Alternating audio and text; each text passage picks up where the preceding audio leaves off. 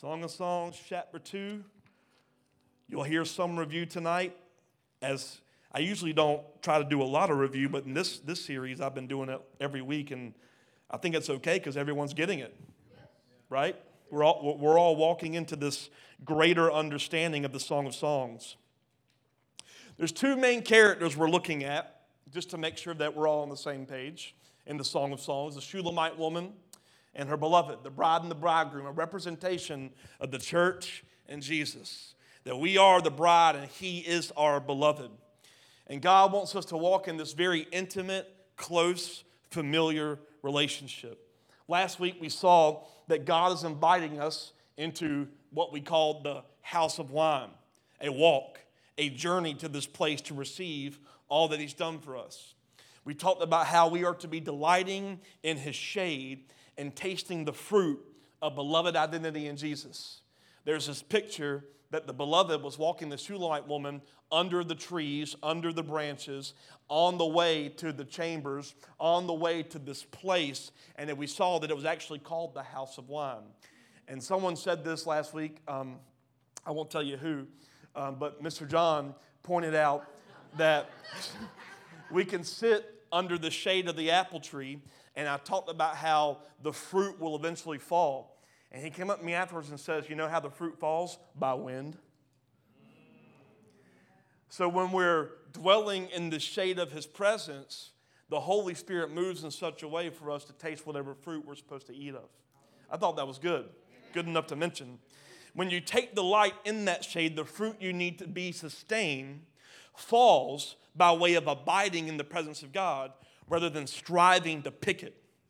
And a lot of times in church we get in that kind of rhythm of we're trying to get it, we're trying to grab it. And God says, no, don't strive to grab it. Simply get lost in my presence so that whatever you need will come to you as you need it. I think we need to remember that in the garden, they didn't have to work for anything because they were in delight, and in that place of delight, everything was available to Adam and Eve. And now that we're restored in Jesus' name, all is available, but we have to learn to dwell in his presence. You see, on the other side of redemption, our work is simply being obedient while dwelling in his presence. This Shulamite woman is being escorted back to the wine house. She wasn't worthy alone. But the moment her beloved called to her, she was royalty. She wasn't of royal blood. She wasn't a royal woman. She wasn't anything that a king should embrace.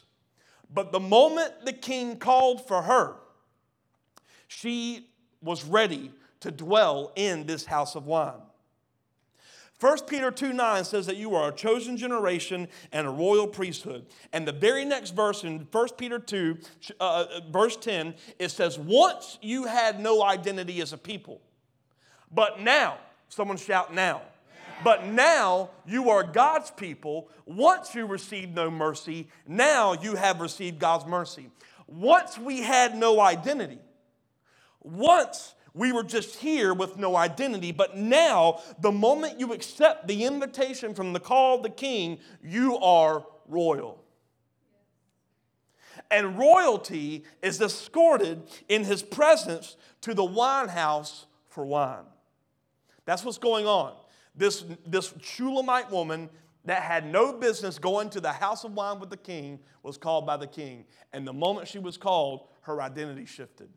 Once you had no identity. But the moment you say yes to the Father calling, the King of Kings calling you, your identity shifts to royalty. That is why when you walk into a room, demons should fear and tremble because they don't see the old you, they see royal you. And when they see royal you, it comes with an authority that they have to bow to. Jesus Christ conquered death, hell, and the grave, and when he rose up and defeated it all, there was a new invitation for all to join him in the wine house. The presence of God, joining him in his presence. So he leaves, and he tells the disciples, I want you to wait for me in Jerusalem. Y'all remember the story? Jesus Christ rose, he spent some time on the earth, and then he left, and he said, now that I'm leaving, I want you to wait for me into Jerusalem. When? Until the Father sends you the gift. And he says, when this gift comes, you're going to be baptized. Baptized means to be immersed. That's why we call being dunked in the water baptism. So he says, you are going to be immersed in something. You are going to be baptized in a gift. And we know that that gift was what? Holy Spirit. This is a picture of being overwhelmed in water, a baptism, if you will. Jesus demonstrated this already. There's a picture of being overwhelmed, completely immersed in this liquid. And where did they want them to wait? They said, we want you, Jesus says, I want you to wait in Jerusalem. And when they went to Jerusalem, they waited in a specific place. They went to the upper room, which we found out last week actually was the place where they stored the wine. So Jesus says, I want you to go to the place and wait for me, and you're going to be immersed in the wine. Wine was poured out. Holy Spirit was poured out, if you will. They were baptized in the wine of the Holy Spirit in the house of wine. Are y'all getting this? When I say, I'm talking about God says, I want to pour out something on you. They went to the wine house and the wine was poured. They were baptized. They were immersed in the Holy Spirit. Here's the problem. This is what religion does when wine is poured out. The church tries to define a pouring out wine moment as a wineskin. The church has a moment where wine is poured. Wine being whatever it is that God wants to bestow on the church. In this moment in Acts 2, it was they were immersed in the Holy Spirit. There was a manifestation of fire above their heads. There was a sound like a rushing wind come in. They started speaking in different languages. It was being poured out, poured out, poured out. And what the church does is we take a moment of pouring out and we say, that must be the wineskin we need for anything to happen. We have this upper room experience, the Holy Spirit poured out, and we try to make that upper room experience in Acts 2 the wineskin, and we ignore every other moment that doesn't look like it. The wineskin is you've been prepared for wine, and now the wine has been poured out. The question is, what do you do with the wine? Not how do you recreate their wine pouring moment. Because what the church does, specifically the charismatic Pentecostal Spirit-filled church, is it ain't wine unless it looks like Acts 2. So we got to look like that wineskin.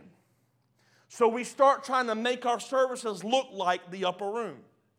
And what we've missed is that was not the wineskin. The wineskin was they came together and prayed until. And then in a moment, wine was poured out. And for some reason, we measure every other wine pouring moment as we want to get back there. I put forth to you, we've already been there. Now what are we going to do with the wine?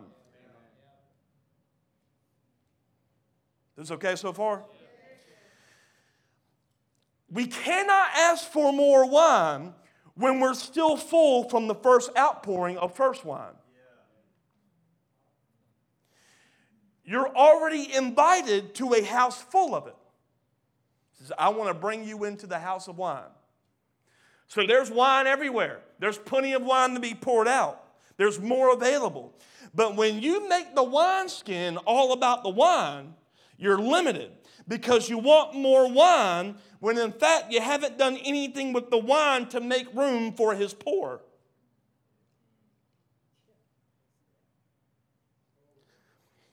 I'm going to let this sit for a second. Lord, pour it out. I can't. You ain't done nothing with it the first time.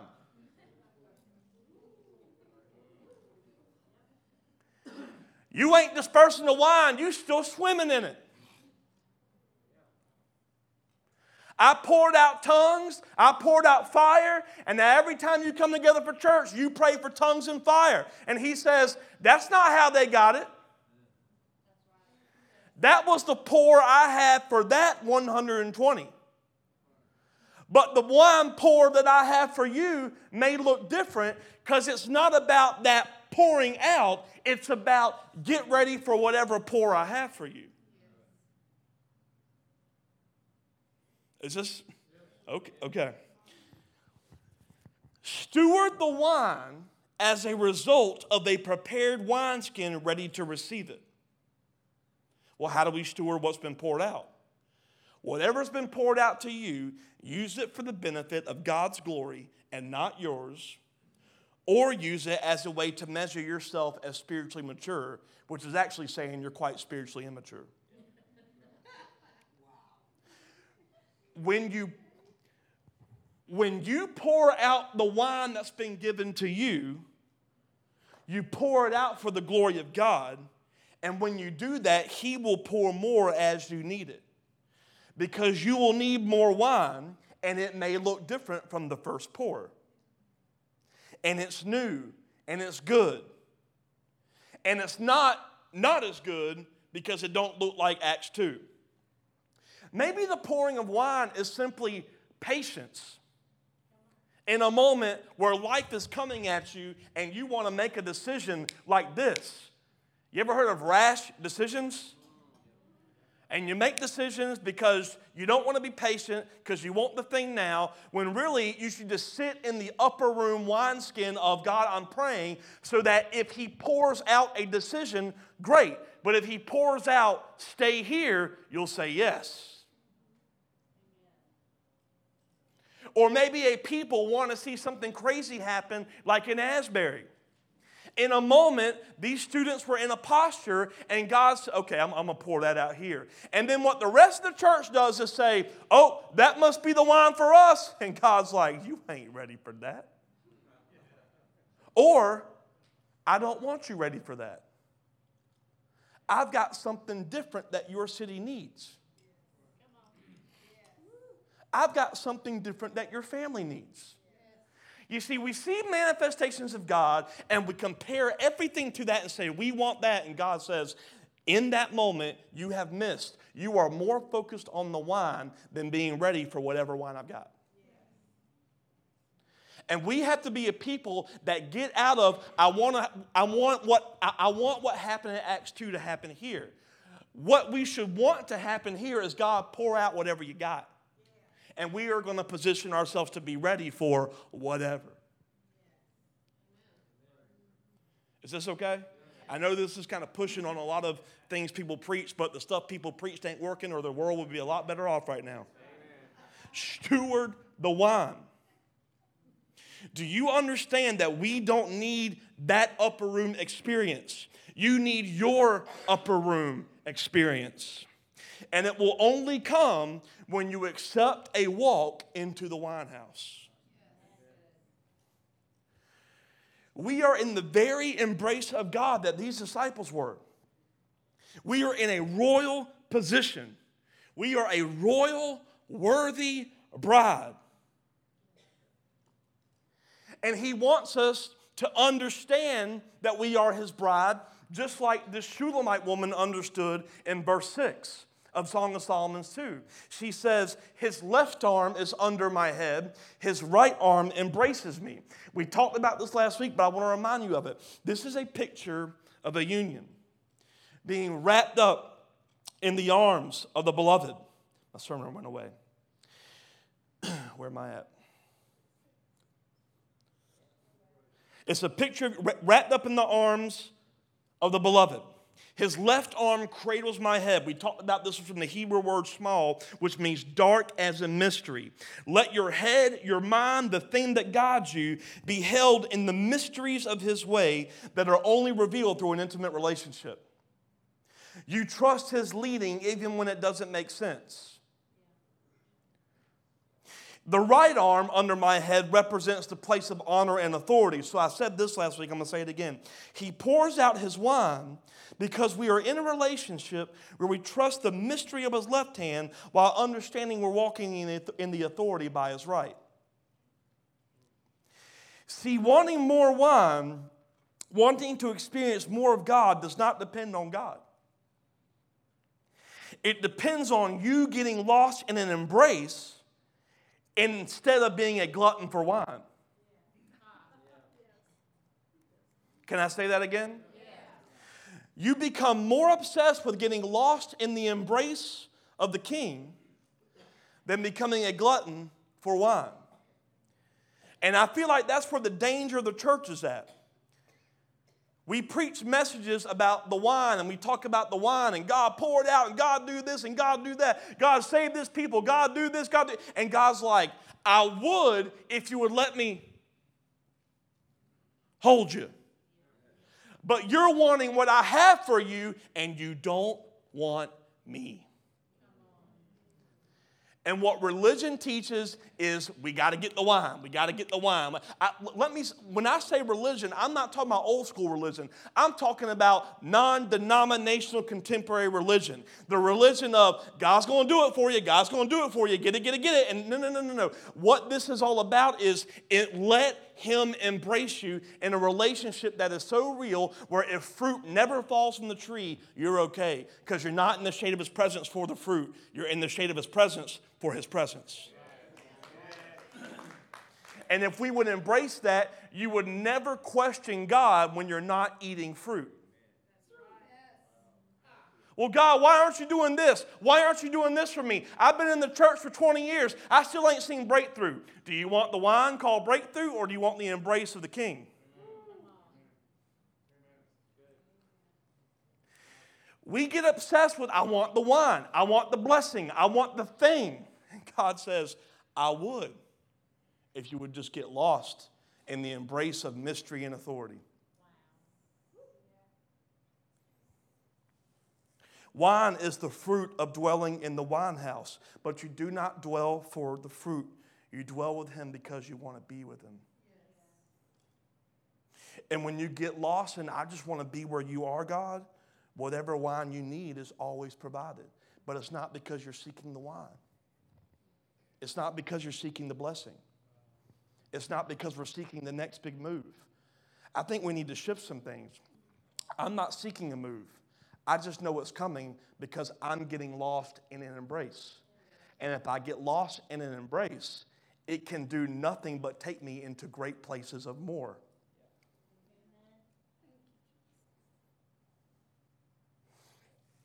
Let me read 1 Peter 4:10. God has given each of you a gift from his great variety of spiritual gifts. Use them well to serve one another. You want to know how to steward the wine? Use your gift to serve. Don't use your gift to try to find a platform. Sometimes serving each other or stewarding the wine is simply being there. Think about the position of these 120 people in the upper room. They gathered together and they just prayed. And they supported each other. It was the first church before the church had a system. They just came together. Can you imagine being in that upper room waiting for days? I'm sure some people were like, man, is something going to happen? And then there was a word of edification.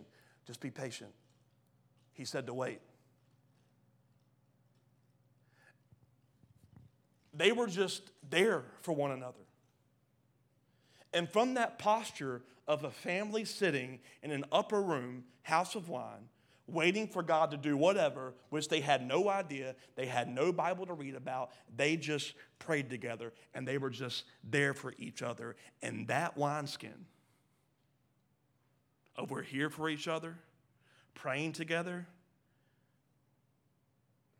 that is what received a mighty wind, tongues of fire, and languages. They never sought the stuff because they didn't know what to expect.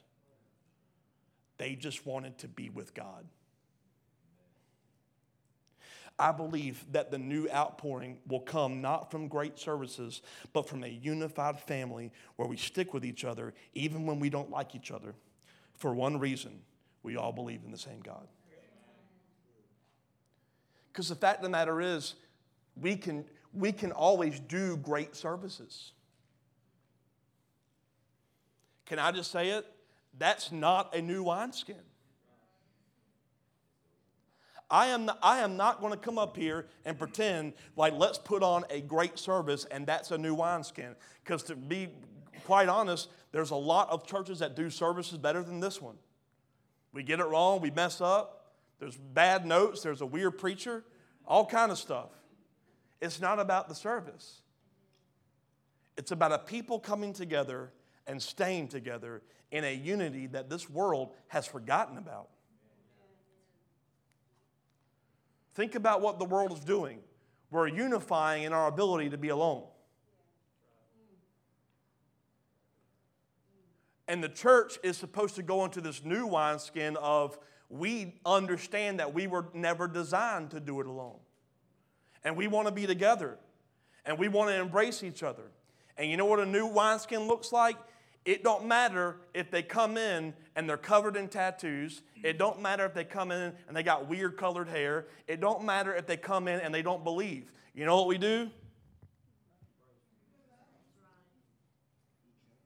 And they're overwhelmed with what's going on in a people that they haven't been able to find anywhere else. And when we get in that wineskin, God's just... Because it's not about the wine.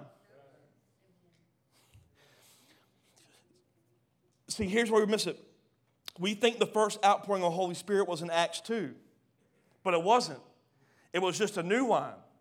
What about the wine poured out that caused the 120 believers to just stay there for a while? Did we forget about that wine? Because before, they didn't know each other. They were walking with this dude who claimed that he was the Messiah, and they believed it. Then they saw him killed. Then they saw him raised from the grave, and then he left them. But something about that walk, something about the wineskin of a walk with the King, caused him to say, let's just stay here. And I still got people complaining that we go more than 2 hours. And sometimes we go way too long. Sometimes maybe. But it's not even about the time, though. It's just simply, yeah. It's simply we're coming together for whatever, being unified despite whatever. Because we don't see the imperfection, we see royalty. You need to get convinced that you're royalty. You need to get convinced that He has a special thing about your life that He wants to do through your life, and you need to get connected to a place that says, we want to see that come out of you. That's the wineskin, to see people come alive in Christ, in their anointed purpose. When they stewarded this gift of family, staying together in an upper room, a new wine came, and when it poured out, people came running to hear a sound.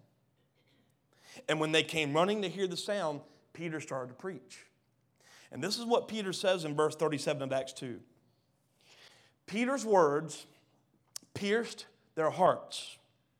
And they said to him and to the other apostles, brothers, what should we do? Peter replied, each of you must repent of your sins and turn to God and be baptized in the name of Jesus Christ for the forgiveness of your sins. And then you'll receive the gift of the Holy Spirit. A couple things. Why could they receive the gift of the Holy Spirit so easily? Because they didn't need another upper room experience. The Holy Spirit already been poured out. Y'all didn't get it. One of the biggest debates in the Spirit-filled church is, are you filled with the gift of tongues? It's a gift, but it's not the evidence of filling. It was poured out on the church in the upper room. You know what those 120 represented? Not 120. It was a representation of the bride now gets the wine called Holy Spirit. So when they go to these people that say, we heard a sound, they didn't say, well, I want you to get about 120 people and I want you to have a prayer service and just pray until it happens. No, they said, oh yeah, if you believe, you'll get what's already been offered.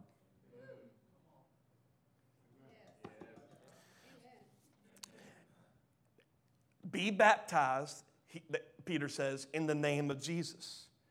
Not in the name of good behavior.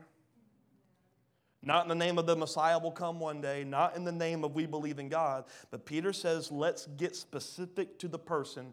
Be baptized in the name of the one that was crucified. Be baptized in the name of the one that you rejected. Be baptized in the name of Jesus Christ as the Messiah promised as the Savior. See, the only thing that they needed for that wine was to be united in a new wineskin of belief that he was Messiah.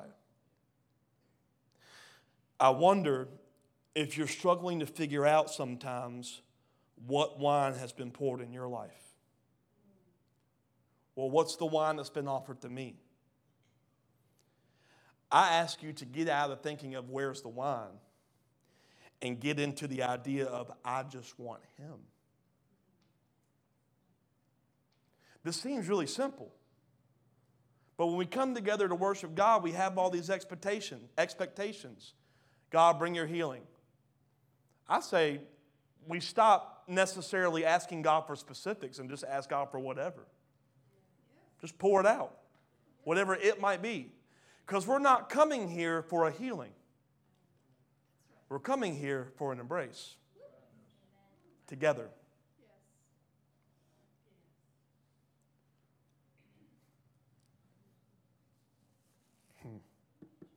It's not about the wine. Y'all are quiet tonight. Is this sinking in? It's not about the wine. The wine is testament to you being about the one person you need to be about. Jesus, the Word of the Father, who is still with us by way of Holy Spirit. And some of us have been to church for a long time, and some of us have been doing church things for a long time, but many of us have not got lost in the embrace. And you wonder why you're stuck. Because you cannot go forward in a walk with God if you haven't trusted to fall in the loving arms of a loving God.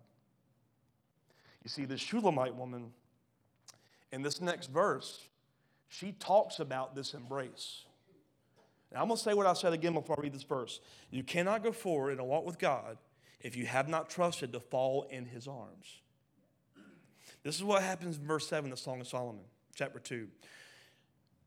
Promise me, Jerusalem maidens, this is the king talking, by the gentle gazelles and delicate deer, that you'll not disturb my love until she's ready to arise.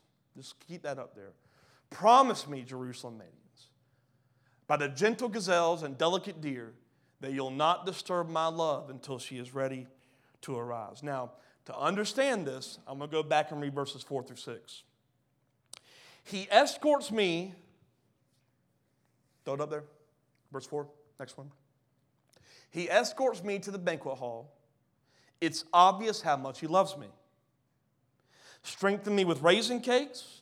Refresh me with apples. I'm weak with love. His left arm is under my head. His right arm embraces me.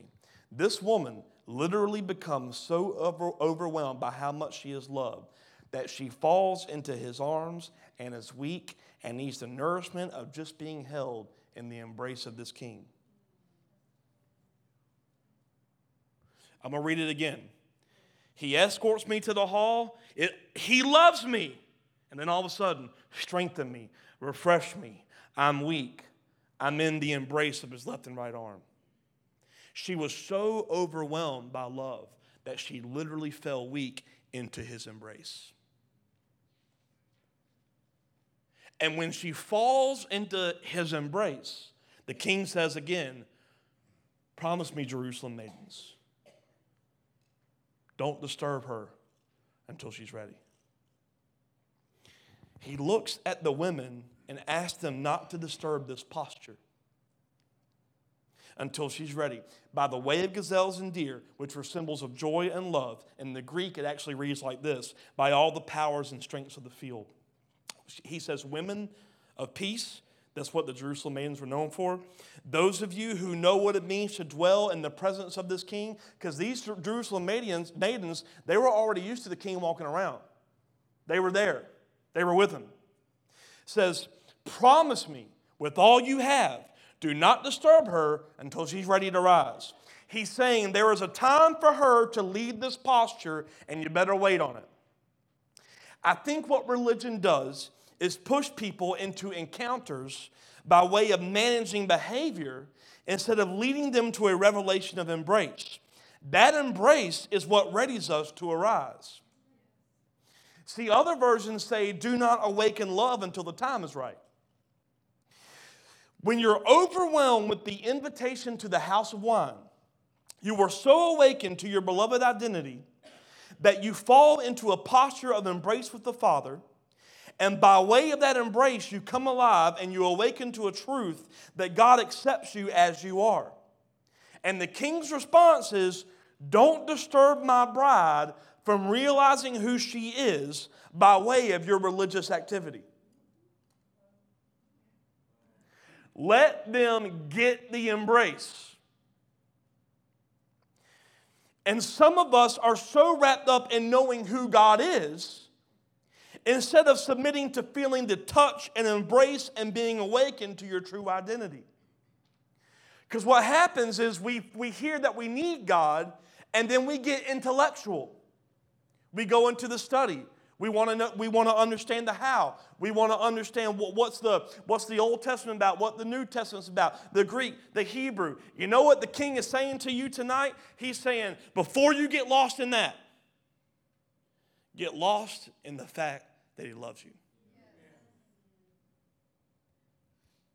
And what happens with religion is people get this awakening that, oh my gosh, I'm weak without him.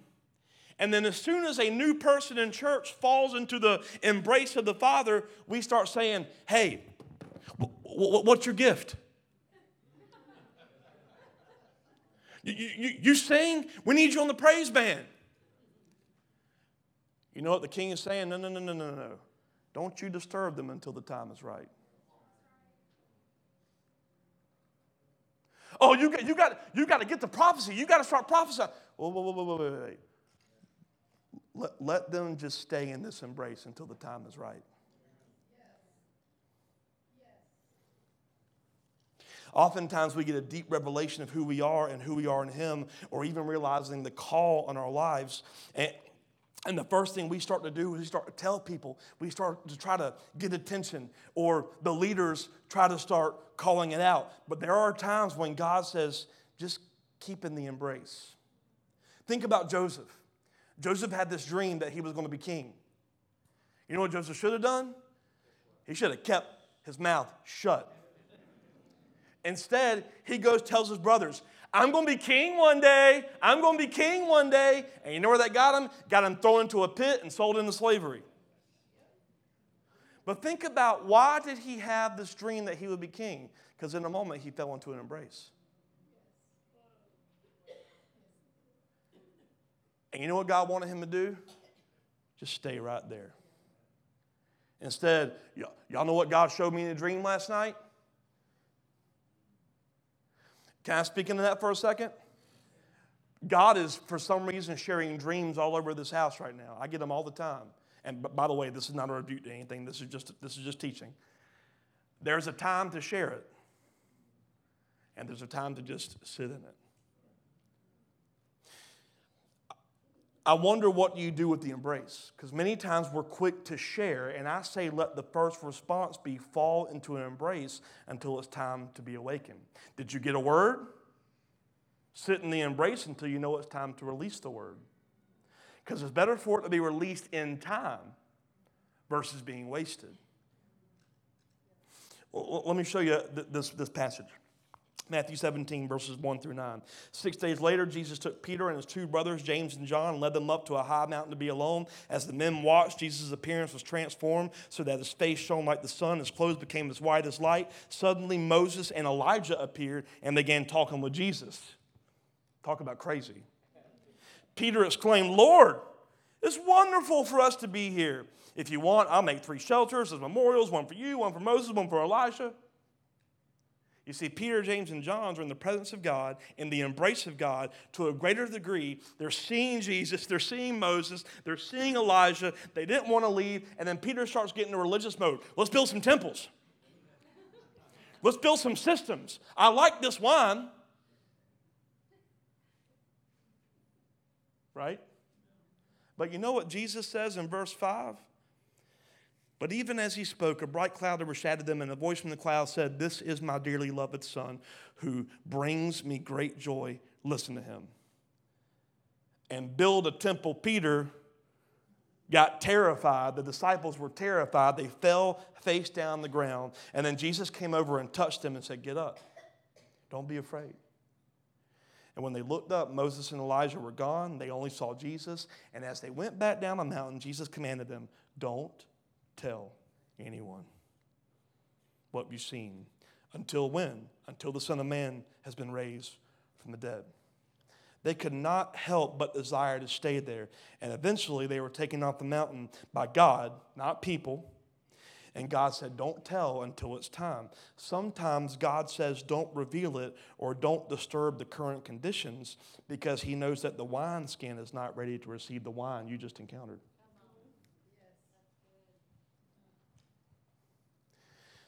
And what happens in a church like this is we get a moment of wine, and we think the first step is always we've got to change the wineskin. But I say, stay in that embrace until love awakens the time.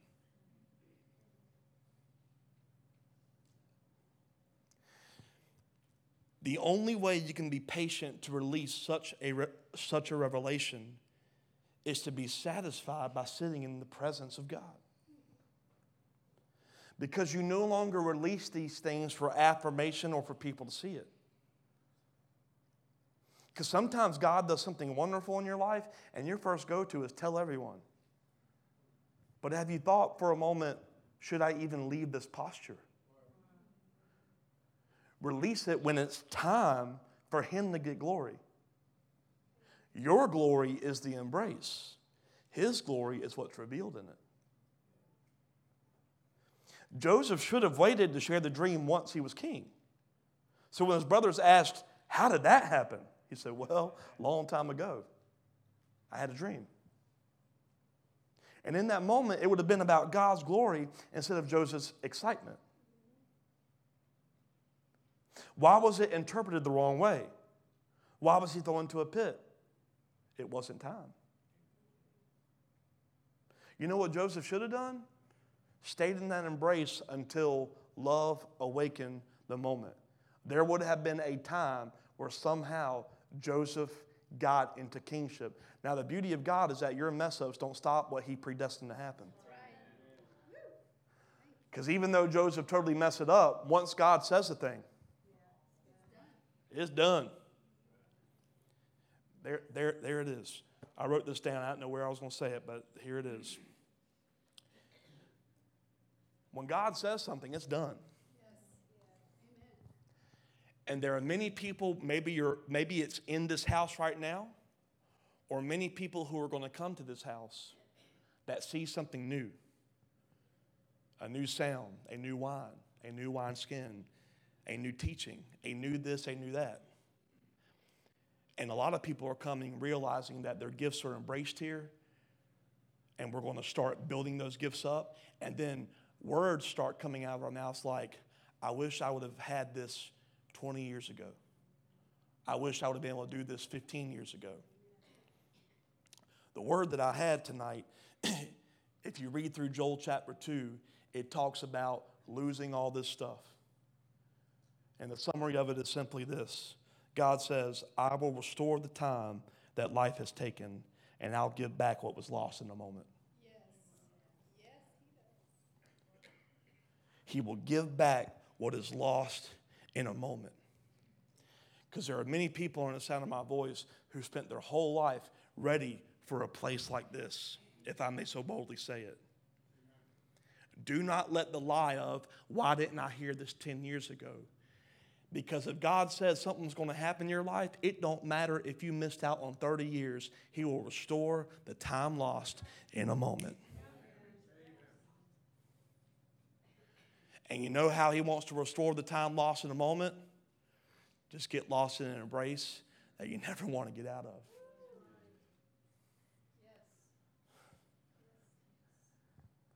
We say no striving. Let's not strive. You know why we should be excited to come together on Saturday nights? I know we get excited for the worship and the word, but it should just be this. I get to dwell in the presence of God with people that want to dwell in the presence of God. That's it. God is showing all these incredible things, but you better make sure the wineskin is prepared to receive the wine that you experience before you start pouring it out. Why didn't God just pour out Holy Spirit the moment he redeemed us? Like when Jesus conquered death, hell, and the grave and rose out of the ground, and they were like, oh, you real. It happened. Why didn't he just give them the Holy Spirit then? Because it wasn't time. They still needed to be ready because they still doubted that he rose. Kyle, we should do this. Kyle, we should do that. You wouldn't believe how many text messages I get and calls of, should we do this? We should do that. God's saying this. God's saying that. A no does not mean I reject that you heard God's voice.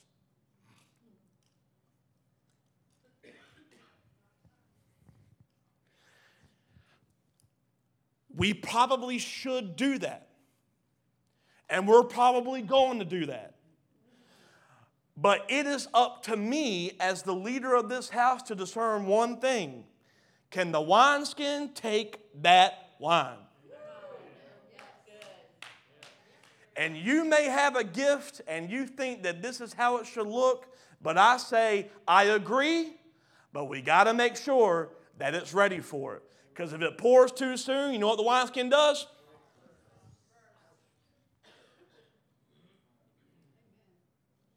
That is stewarding the moment, stewarding his outpouring, stewarding the wine. See, this is why you need to understand the calling of apostolic. Because if you abide in his presence, you won't care if the apostolic mandate says, now's not the time to go there. We don't need to disturb the bride until it's awakened. Because you're not trying to get the wine that you know is available. You're happy to sitting in presence.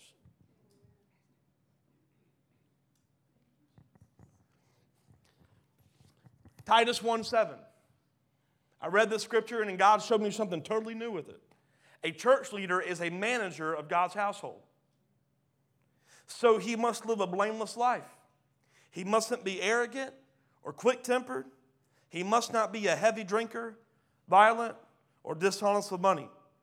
Heavy drinker or drunk is literally translated from the Greek, meaning this: not drinking too much wine. This is what God showed me.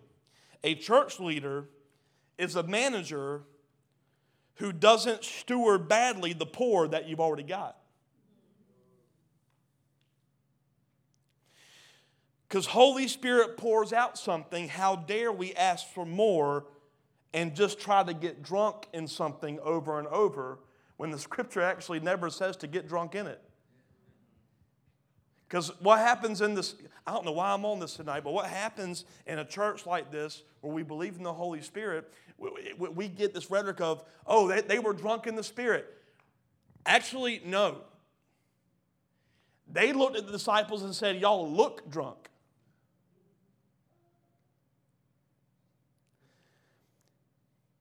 They looked drunk, but they weren't drunk. We forget they were accused of drunkenness, and Peter says, it's 9 a.m., we ain't drunk. We're simply experiencing something you don't understand. And we didn't try to get it. We just went to the house of wine. It's not get drunk in the Spirit. It's get lost in his embrace that the only thing the world can say is that looks drunk.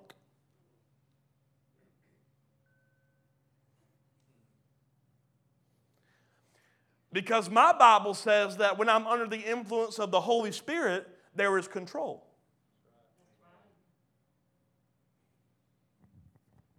And I will be so bold to say, I believe wine poured out at the right time looks like order, but the order here looks strange to them. Because you know what the order is in this house? We forgive even before you ask for it. But the world says, I'll forgive you when you apologize. So to them, they say, that doesn't make sense to us the way y'all do that. Why y'all do that? Because I don't need their sorry when I'm lost in an embrace. How can you forgive or bless your enemy? Because nothing they do or don't do does not affect the fact that I am lost in an embrace. Think about what the world does. You hear it in marriages all the time. Well, why did you fall out of love? Why are you having this issue? Because they don't love me. You'll no longer love your spouse according to what they do for you. You'll love them according to an outpouring of where you're embraced in. Well, I'll do this for them when they do it for me. No. Because you're not in their shade. You're in his.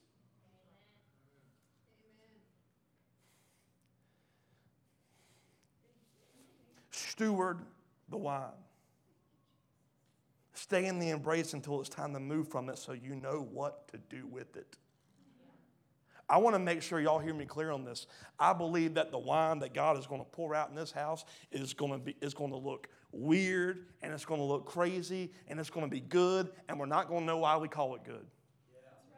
But that's never going to happen if we just don't say, we just want you, God, not what you've got to offer.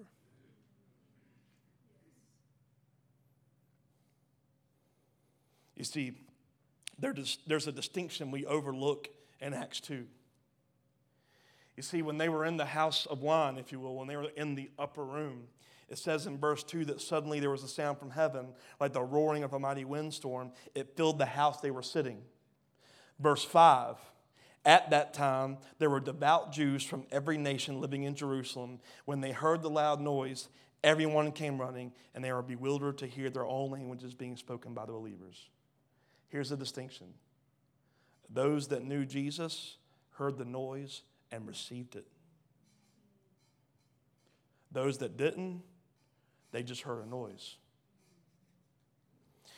When you get lost in an embrace, it's how you begin to discern the voice of God.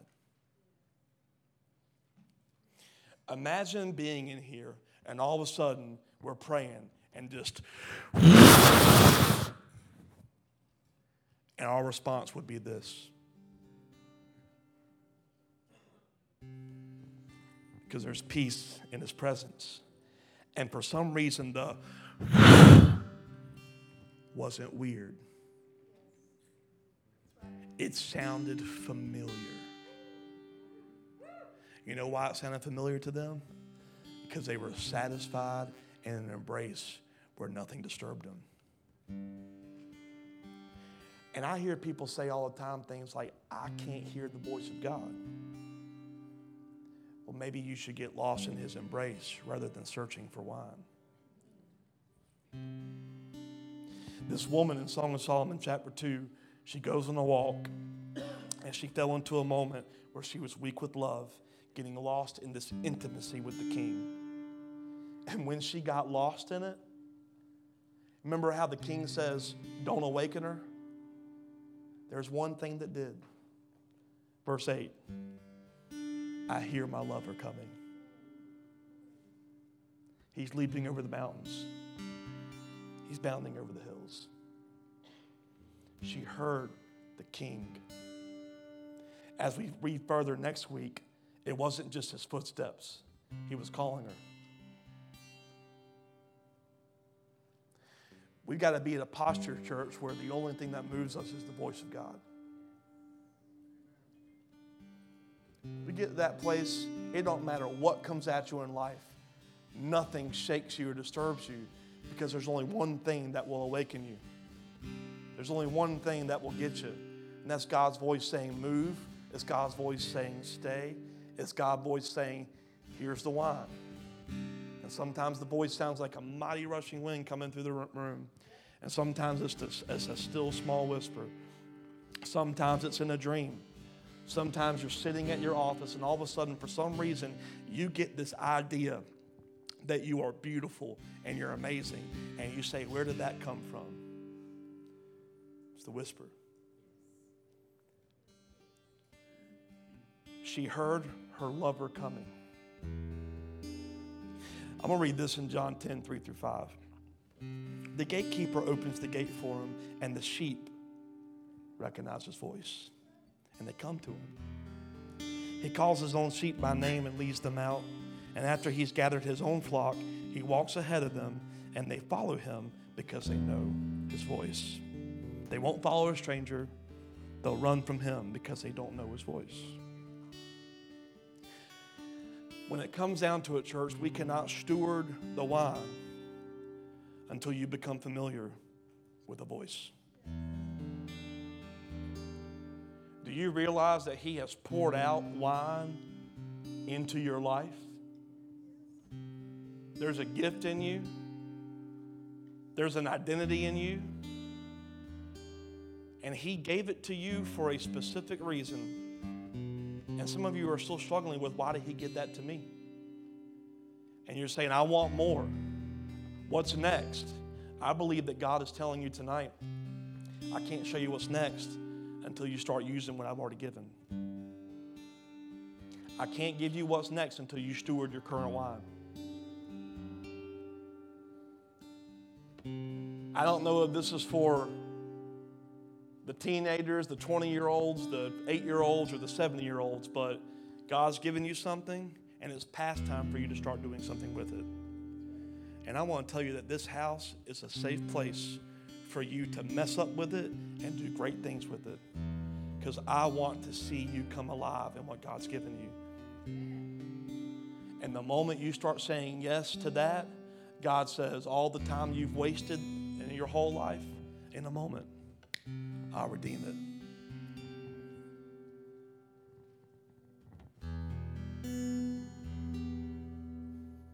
When you're going through your day,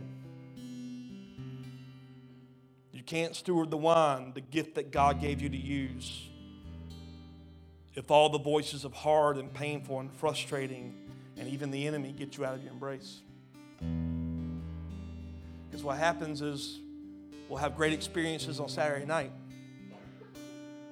but then you go home or you go to work and you get that bad news, or you get the bad report, or you get someone says something to you that questions your entire existence. Or maybe you get frustrated and you get mad. Or maybe you're feeling spiritual attack from the enemy. If he has no authority, then attack should not have an authority to move you and awaken you from love. Don't ever question the fact that you're loved. Don't ever question, why is God doing this to me? Get lost in, I don't care what my conditions look like. Thank you, God, for the embrace. And you'll be amazed at the peace that comes into your life, because you're not looking for a peace in the situation. You're looking for a peace that comes from an embrace that helps you steward a situation. We should not be praying prayers like, God, remove me from this place. Because I don't care if I'm in the fire, and I don't care if I'm in the cold. I'm in the same embrace. And those conditions do not affect me. I feel like that's where the church makes bad decisions. We see times when people are coming in, and then we see times where people may be going out. and we start to question, should we change something? Should we do something wrong? If your eyes are on Him, get lost in an embrace and not the expression.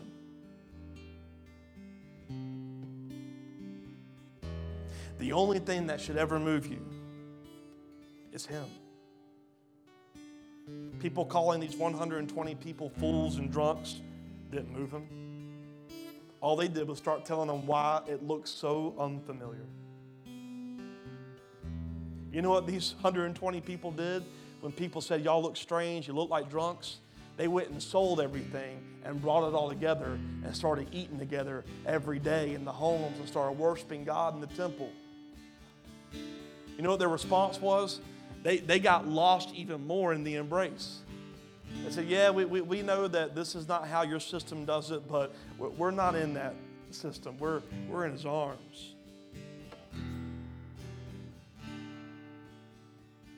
Steward the wine. We've got to get to a place where we say, God, I don't want to be awakened by anything but You. Some of us just need to get lost in the embrace of the Father, believing again that He loves you. Some of us right now, through this message, that one gift has been highlighted at the forefront of your head, and you've realized, I ain't done nothing with it. The voice of God is not telling you, shame on you, you've wasted it. The voice of God says, yes, you got it. The voice of God is not going to beat you up tonight because you haven't done something with the gift. The voice of God says, I'll redeem it in a moment if you just say yes. Steward the wine. Let the prayers of this house move from God, pour it out, to just simply, God, we want to get lost in You. That's the new song. Not God do something, not God please. No. We're going to get lost in Him. So you know why we prophesy prodigal's return? Because we're not asking anymore. We're simply waiting. You know why we prophesy the lost will be found? Because we're not wondering if it's going to happen. We know. Right? We're not saying, God, give us the keys to the authority of the city. No. We already got the keys. It's what will we steward what we're already in.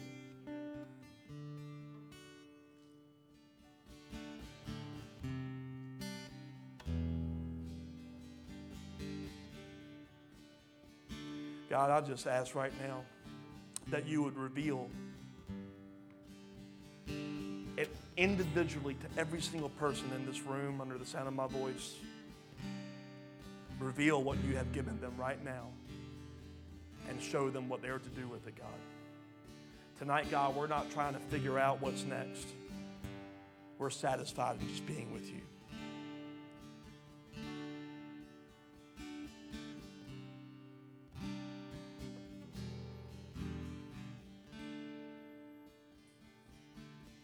There's nothing greater than getting lost in the embrace of God. And He calls you royal, and He calls you worthy. Don't ever question that. There is no other God. There is no other way. It's Jesus Christ.